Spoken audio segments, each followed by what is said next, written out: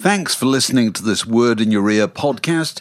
If you'd like to get early access to all our productions ad-free, priority booking for our live events, and to take part in our weekly quiz, go to patreon.com/wordinyourear for more details. Ever catch yourself eating the same flavorless dinner 3 days in a row? Dreaming of something better? Well, HelloFresh is your guilt-free dream come true, baby. It's me, Keke Palmer. Let's wake up those taste buds with hot, juicy pecan-crusted chicken or garlic butter shrimp scampi. Hello Fresh.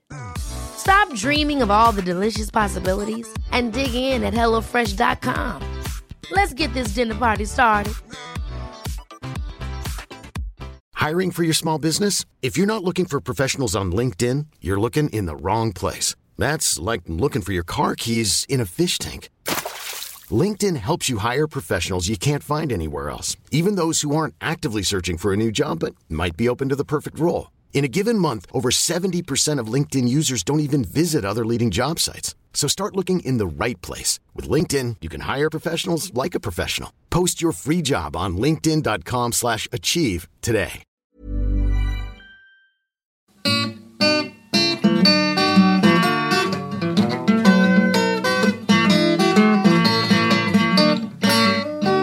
You're listening to a podcast from The Word. So, obvious question. This seems like a bit of a departure from writing books about Crosby, Stills and Nash and Young. It is. I mean, they're possibly not the sexiest band in rock history, although I seem to remember Neil Young did win a contest in an American teen magazine about 1970 as having the sexiest rock star body. Oh, right. In other words, he weighed about 4 stone. Yes. So how did you get to this? How did I get to this? Well, one of the books we talked about, probably at the Islington about 5-6 years ago, was called Electric Shock, which was about the whole history of popular music, 125 years worth. And I started to realise how much of that history is to do with sex. Dancing, which dancing has stuff to do with sex. The relationship between the singer, the performer, and the audience. And when you think about it, pop, I mean, the main reason for pop is to A, to get people dancing, and B, to get young people sexually excited. Now, that might not have worked with Atomic Rooster or Jethro Tull flute solos or whatever, but you'd be wrong. Well, we'll talk about talk about your taste later on in that case. But that was a more sort of cerebral offshoot. Pop is about sex, basically. So it kept coming up in my research, so to speak. But also my long-standing friendship with the late, unfortunately, Johnny Rogan, fellow writer. He and I think before Jimmy Savile had got singled out, we kept, in our various researches into pop's past, kept coming across rather dodgy stuff to do with underage girls particularly, and we would sort of point these things out to each other.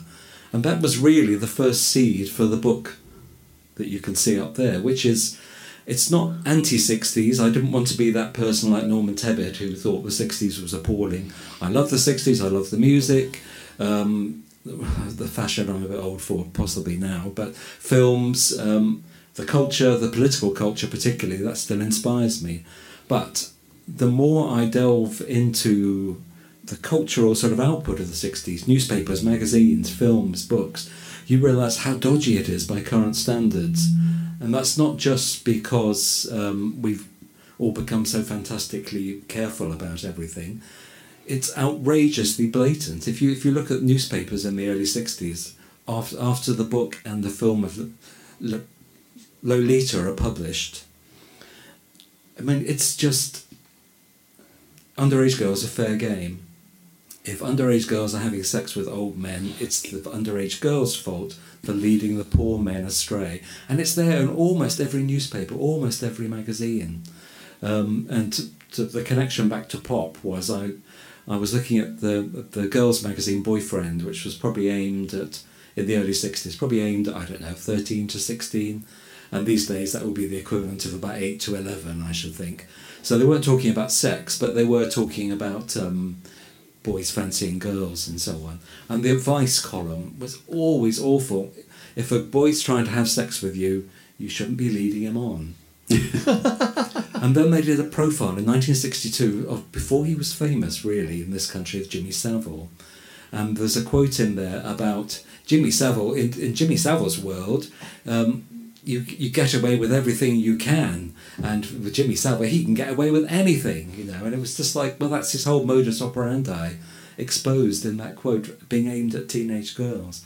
So that was really the start of it. It sort of grew out of the pop research, and then I realised you couldn't write a history of sex, every bit of sex in the 60s, because it would be very boring, and everybody's experience of sex in the 60s was very different.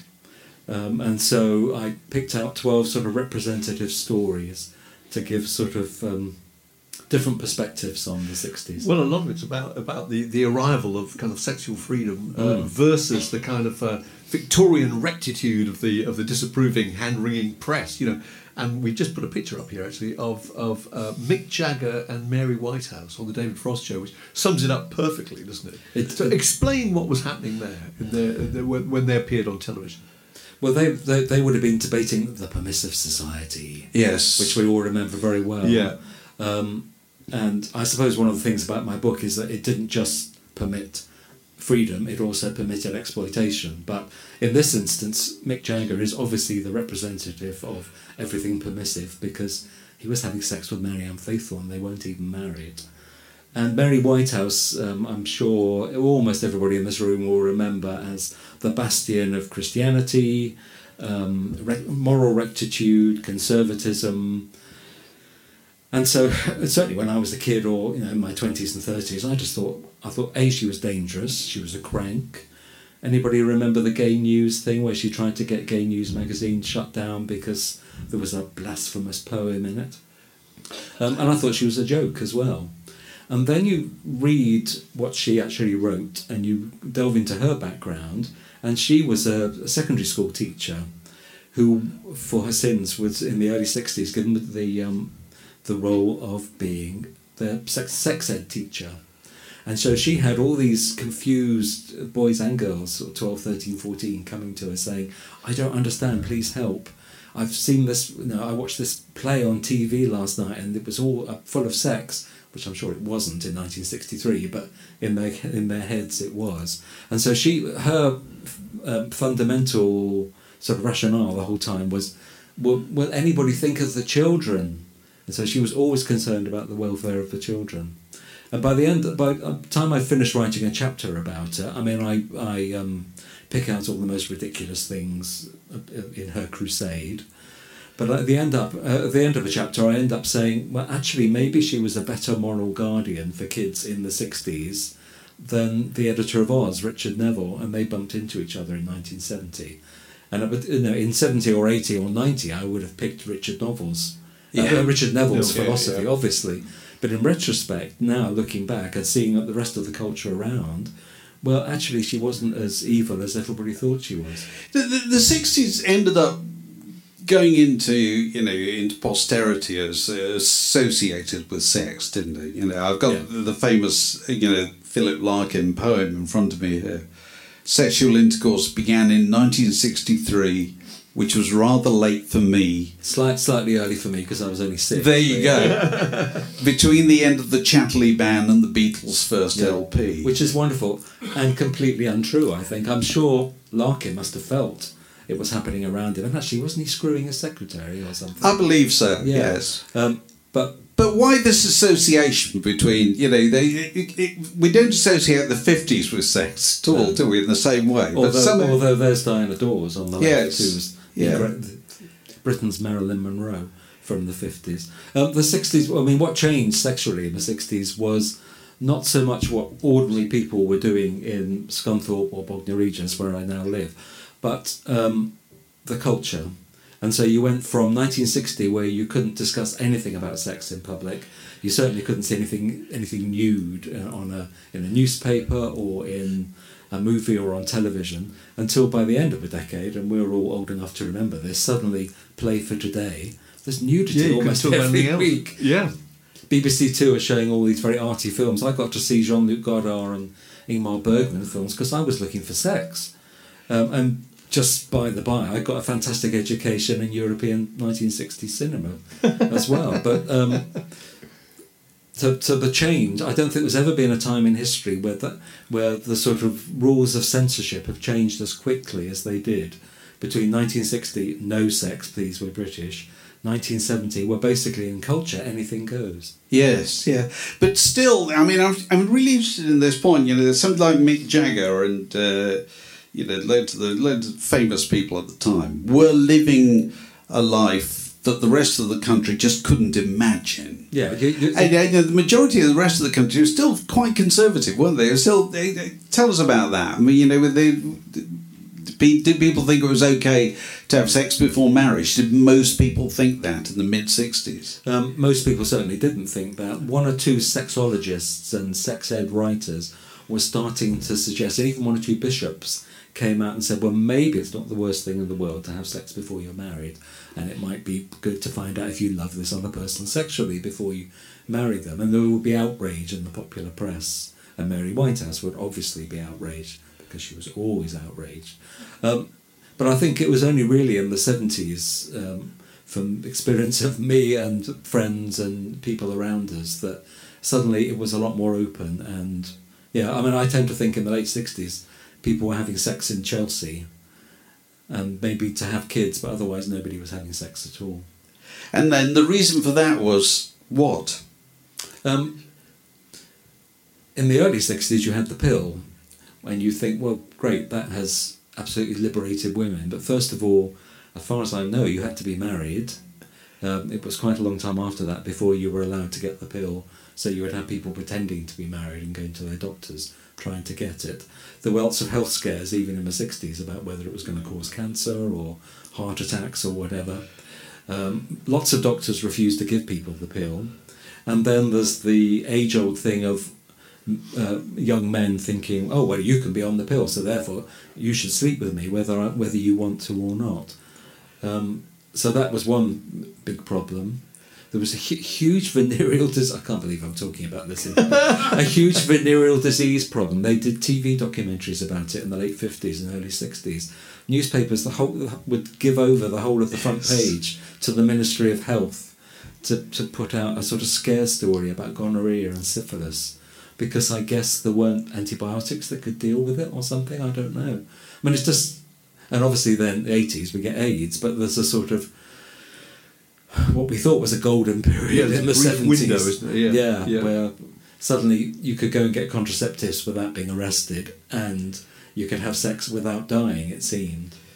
But you couldn't, as we were discussing earlier, you couldn't check into a hotel with your boyfriend or girlfriend without registering as Mr. and Mrs. Smith.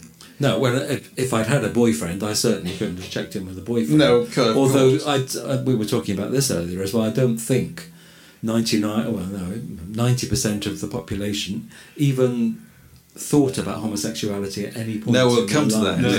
Yeah, but no, you couldn't go into any hotel in the country, I should think, and say, I am Mr. Smith and this is Miss Jones, because they just wouldn't give you a room. Yeah.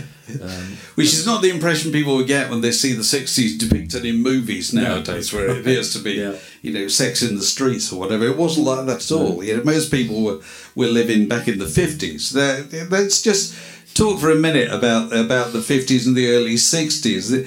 You talk about Cliff Richard in your book, don't you? I don't talk about him in the way you might be thinking I'm talking about. No, go on. But, Cliff Richard, interesting, the kind of Britain's first pop star, really, of the rock and roll era. Well, he's sexier than Tommy Steele, isn't he? You can see there. But it's interesting. We don't think, David and I talked about this earlier, that did Britain really do sexy very well in the late 1950s? Britain didn't quite understand the notion of sexiness. I mean, Europe did, America did, but there's a picture in your book of Cliff, in a pair of pyjamas, topless, in fact, trying to kind of beefcake, and it doesn't quite work. He looks like something out of the Little Woods catalogue, doesn't it? Really, it does. He looks as if he's advertising fine Wincy out rather than anything that might be going on. And also, you say beefcake.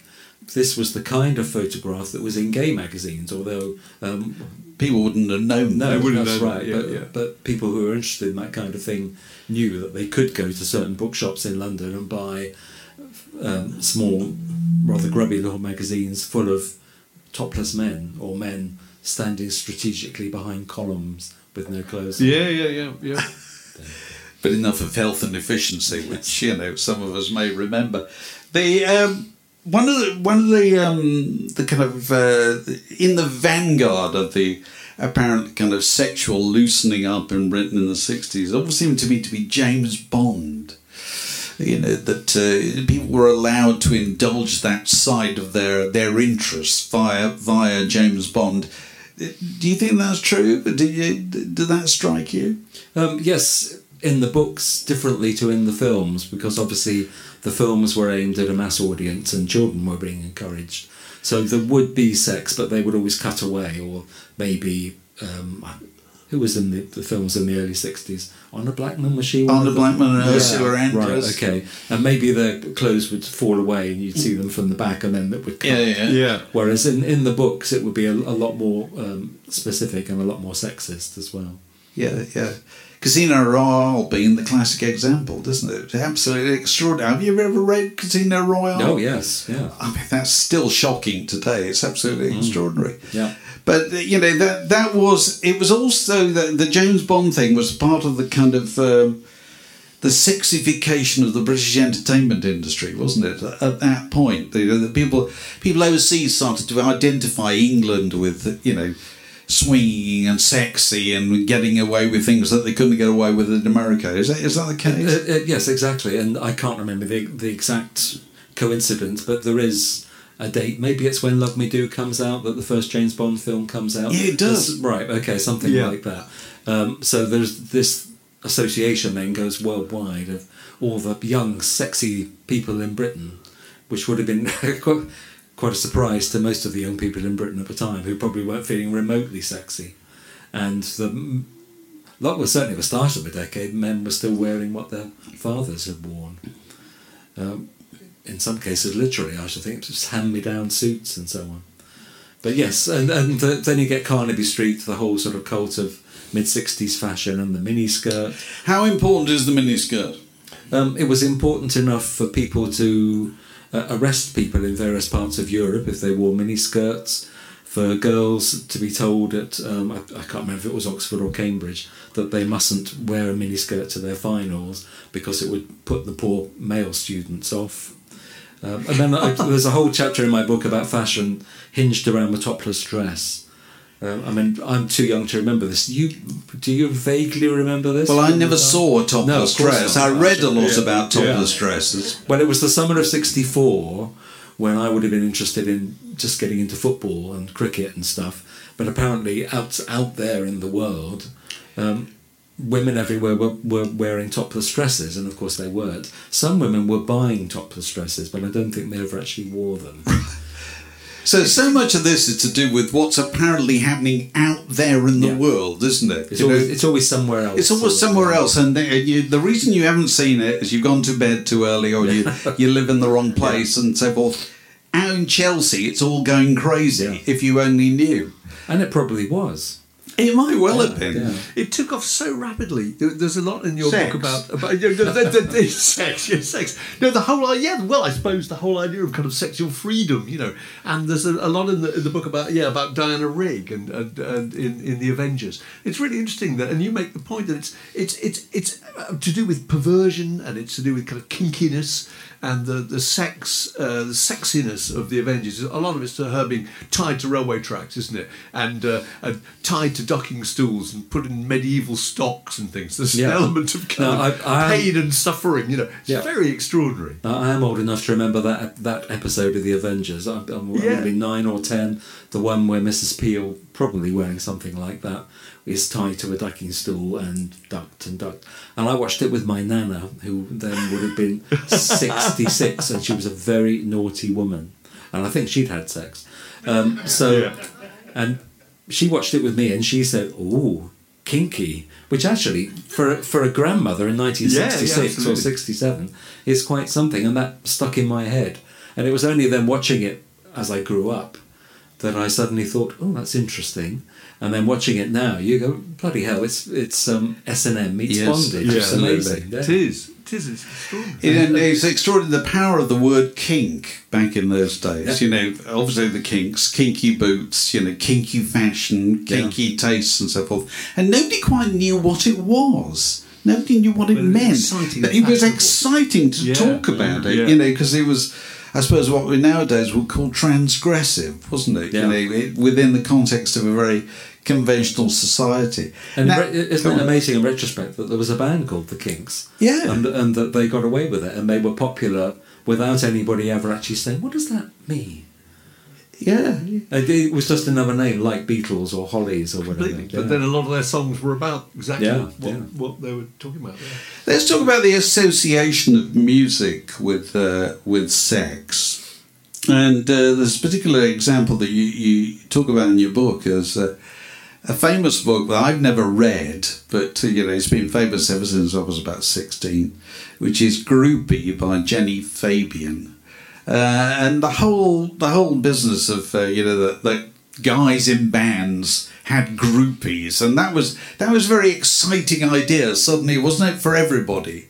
Yeah. I mean, looking back, it's pretty obvious. I mean, we now know that maybe the Beatles didn't entirely behave themselves on tour, and that probably every other pop star in the world, I don't know how far back we go, maybe, you know, perhaps in 1932 Bing Crosby was having groupies. It's quite possible. But certainly in the 60s there were sort of well-documented stories. Who were the pop stars the groupie was meant to be about? Was it the Floyd? Floyd, yeah, because she was friends with Sid Barrett. That's right, yeah.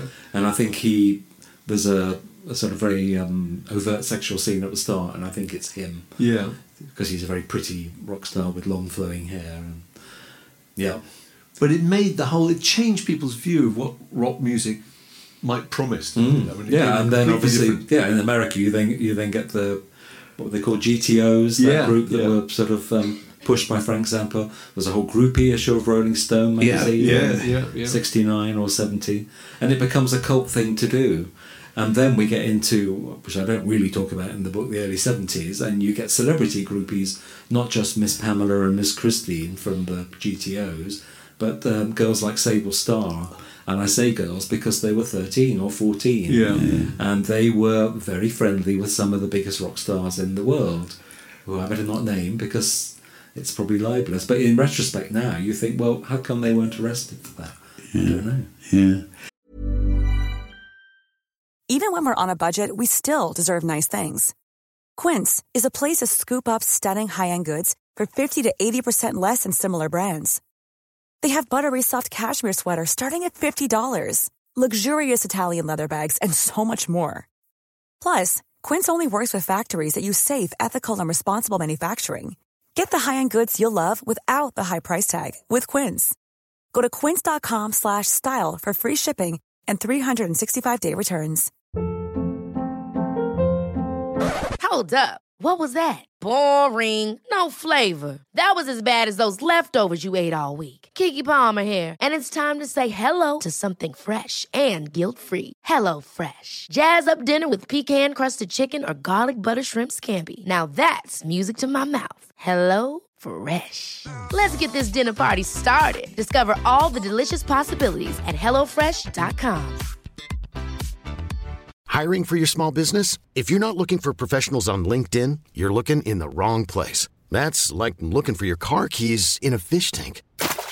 LinkedIn helps you hire professionals you can't find anywhere else, even those who aren't actively searching for a new job but might be open to the perfect role. In a given month, over 70% of LinkedIn users don't even visit other leading job sites. So start looking in the right place. With LinkedIn, you can hire professionals like a professional. Post your free job on linkedin.com/achieve today.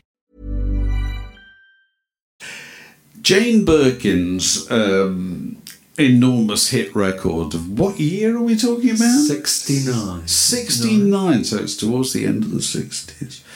This was a #1 record, which was apparently too rude to be played on the BBC. And I was saying earlier there was an instrumental version called, I think, does anybody know, was it Love at First Sight?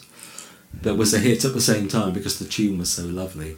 And if anybody is too young, I'm looking at my daughter there, not to have heard this record. It's a very unrealistic account of having sex with some very interesting imagery in French. I mean, you were doing some translation for us earlier, Mark. I was, yes. I can remember looking it up at the time, actually, and it was all about entering between your loins, you know. So they're pretty graphic lyrics. You put your hand up your eyes there. I know I have. I'm embarrassed to tell you this, but the thing that was kind of as revolutionary as the sound of the record was the name of the record. It's Je t'aime, moi non plus, which meant I love you, me neither. Yeah. Which is pretty amazing, really, because it made absolutely clear that sex did not require any kind of emotional attachment at all. And we were talking earlier about was this played on the radio at the time, and it certainly wasn't. And the pirate stations were gone by 69, I think, so they wouldn't have played it. But it was played in my school classroom when I was about 12, because we had an end of term, we had a music teacher. The one thing I can remember she taught me was that I've made bigger boys than you cry, which in retrospect does make you think, I wonder how she did it. But at the time, it was just like, oh, okay. Yeah. And so at the end of term, we were allowed to bring records in. And I was a nice boy and didn't have any records, but somebody brought in Abbey Road, and so I heard Maxwell Silverhammer for the first time, and oh, that's okay.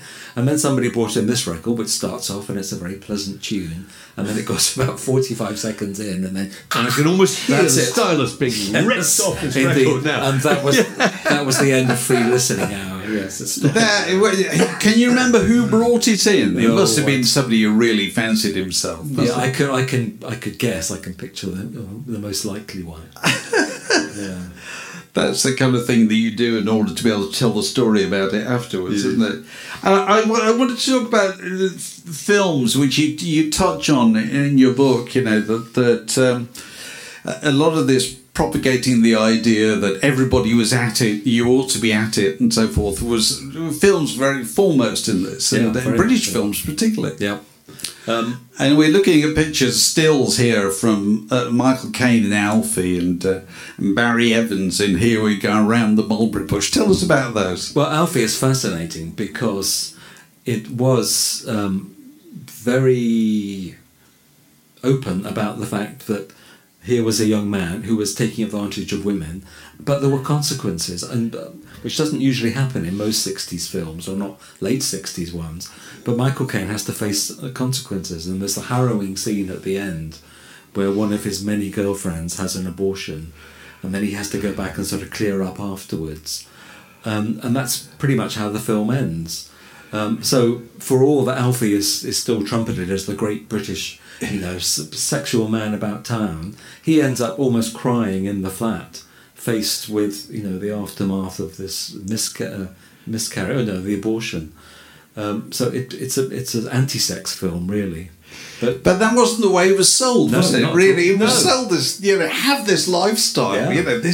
He's a person to emulate. Yes, but the subtext is kind of women like to be treated badly, isn't it? Which is astonishing. How did people react at the time? I saw this film the other day actually, and I was really, really shocked by how kind of horrible it was and how cynically he manipulates and exploits all these women. But how did people react at the time? And he calls at least one of his girlfriends it as well. Yeah, which is a fairly common thing in early 60s films. It, listen to it, it's going on again.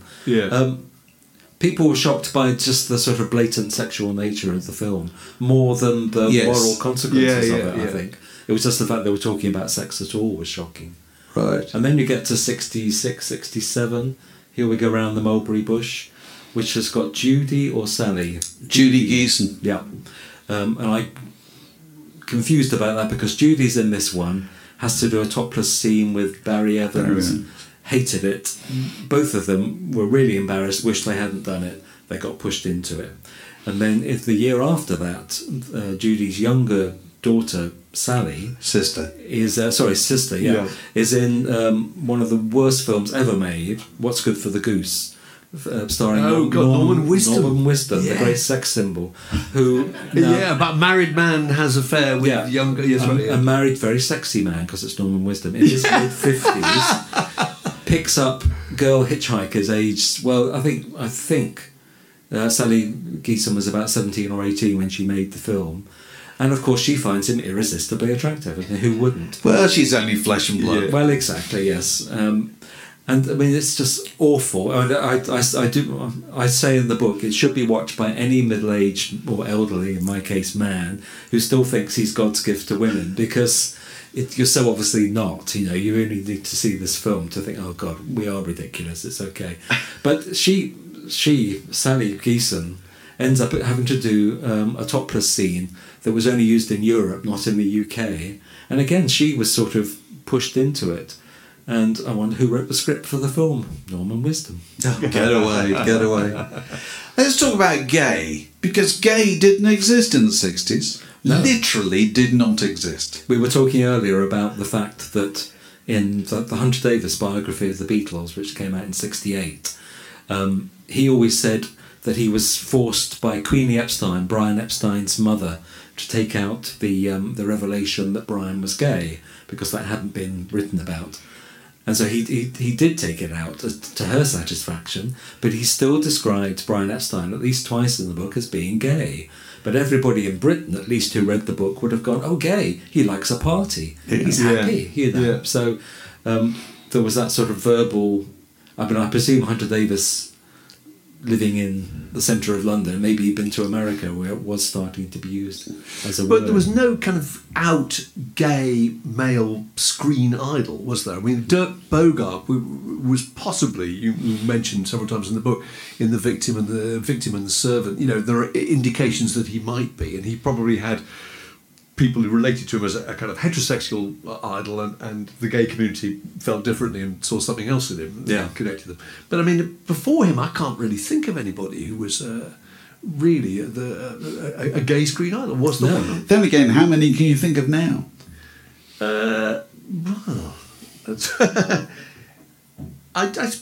Well, most of them don't trade. There you go. It's casting opportunities. Exactly. It limits your careers. No, I should say, acting as Dirk Bogarde's publicity agent here, that he has always denied being gay. He's said that if people want to think he's gay, that's fine, but he's definitely not. Now, in the film Victim, which was revolutionary for the early 60s, in which he is being blackmailed for having possibly made advances to a young man, even in that film, which he was very courageous to take the part, his character isn't gay, but he has gay leanings. Yeah. And Dirk was very worried that he would upset his young female fans, because he was a bit like, I won't say he's like Cliff Richard. He was very, very popular with young women in the 50s, with all the Doctor films and things. And so Dirk was worried that this would ruin that image. But in fact, they were just worried because he dyed his hair a bit greyer.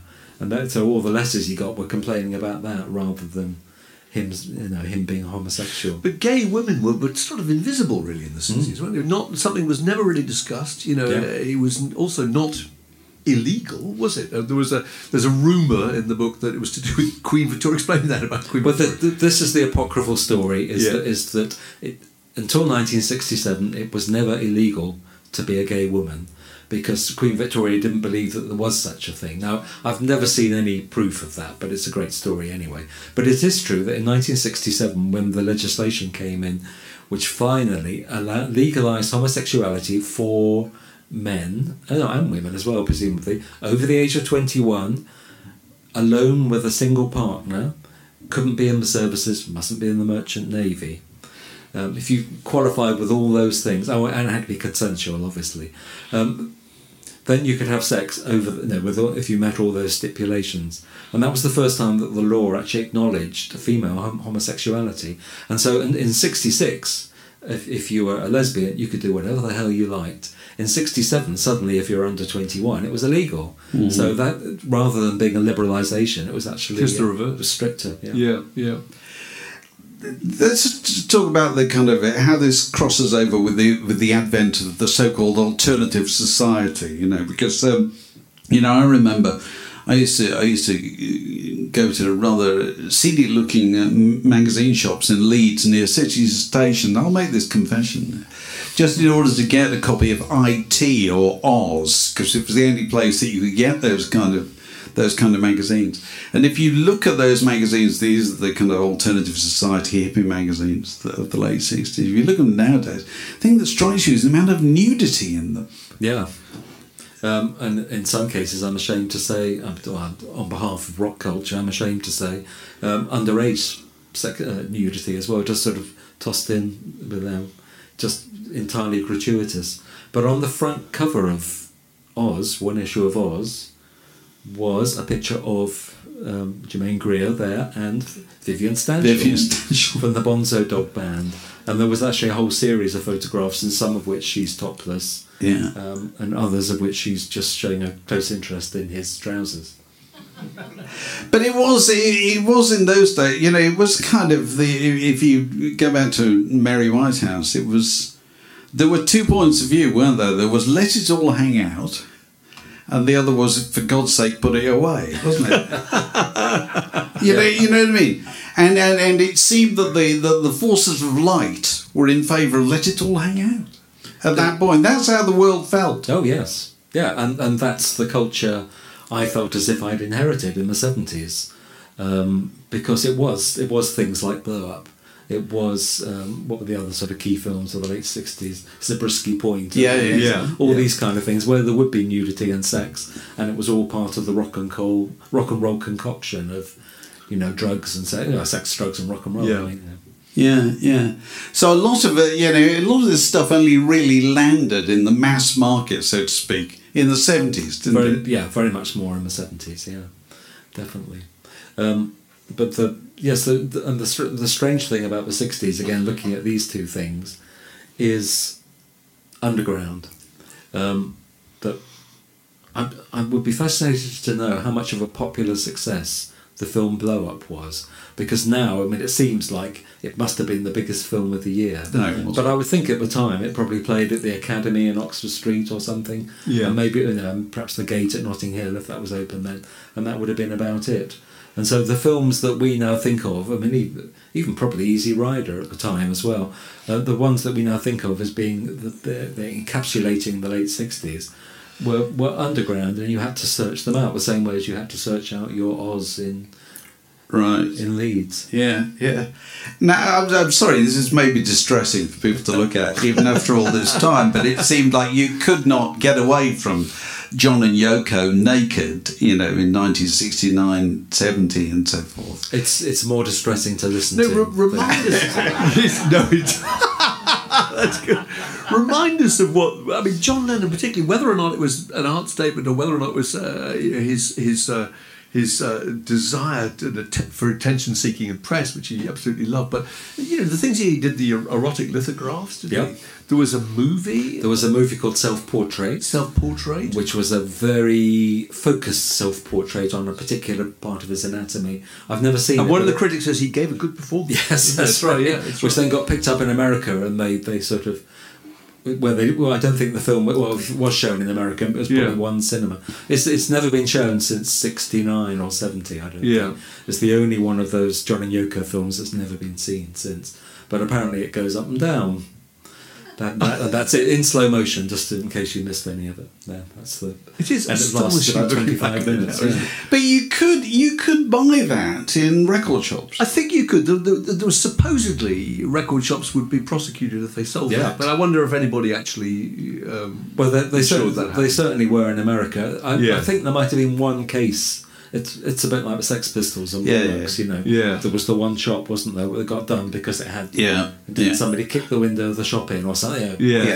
One of those apocryphal stories again. But certainly in America, the two versions was intercepted by customs, and tens of thousands of copies were locked up in the warehouse. But I suppose nothing gives you a better idea of the speed of change than the fact that John Lennon, goes from 1963, looking over the balcony at EMI, having his picture taken for the cover of Please Please Me, and then 6 years later, stark naked. And as you know, in 69 he did that. He went back to the same place at EMI with the Beatles, and they did that photograph, which was going to be the cover of the Get Back album. I mean, it makes you wonder why he didn't take Yoko up there, and they could have dangled over the edge of the parapet there, and that could have been that. I just want to deal with one these myths that are associated with the 60s. We've already talked about the topless dress, which nobody ever saw, but was always talked about.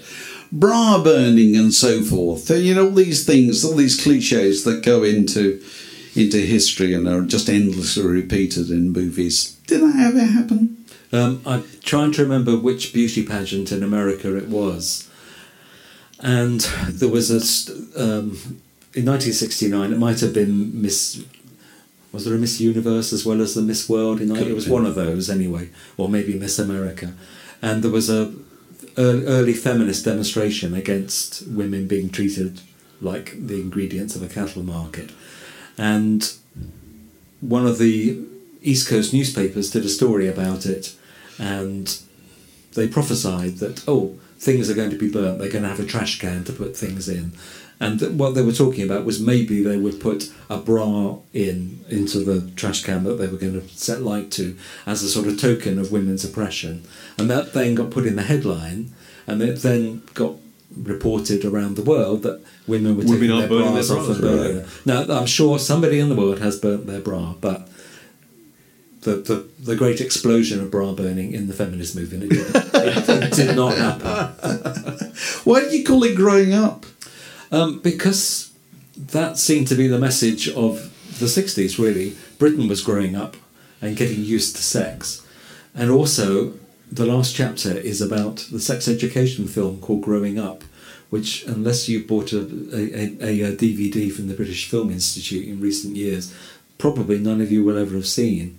It was made by a guy called Dr. Martin Cole, who was also involved around the same time with the start of the Ann Summers sex supermarkets. And in this film, which he wanted to show to 11, 12, 13-year-olds, not only was there full frontal nudity, there was penetration, and there was male-female masturbation. And not surprisingly, although he wanted to show it to schools, not many schools were allowed to show it. And it got banned, and as far as I know, it's still banned. Well, obviously banned from schools, banned from TV. And it just seemed such a perfect 60s artefact that it had to be called Growing Up. Right, okay. Well, there's the book, Growing Up, Sex in the 60s, by Peter Doggett. Thanks very much for coming along and talking about it. Copies of it available. Copies available. I'm happy. People happy very to happily sign. sign. Yep, indeed. Absolutely. A perfect Christmas present for if you still got a shockable elderly relative. If your grandparents are still alive, this is the one to think. This will help finish them off. This podcast was brought to you by The Word.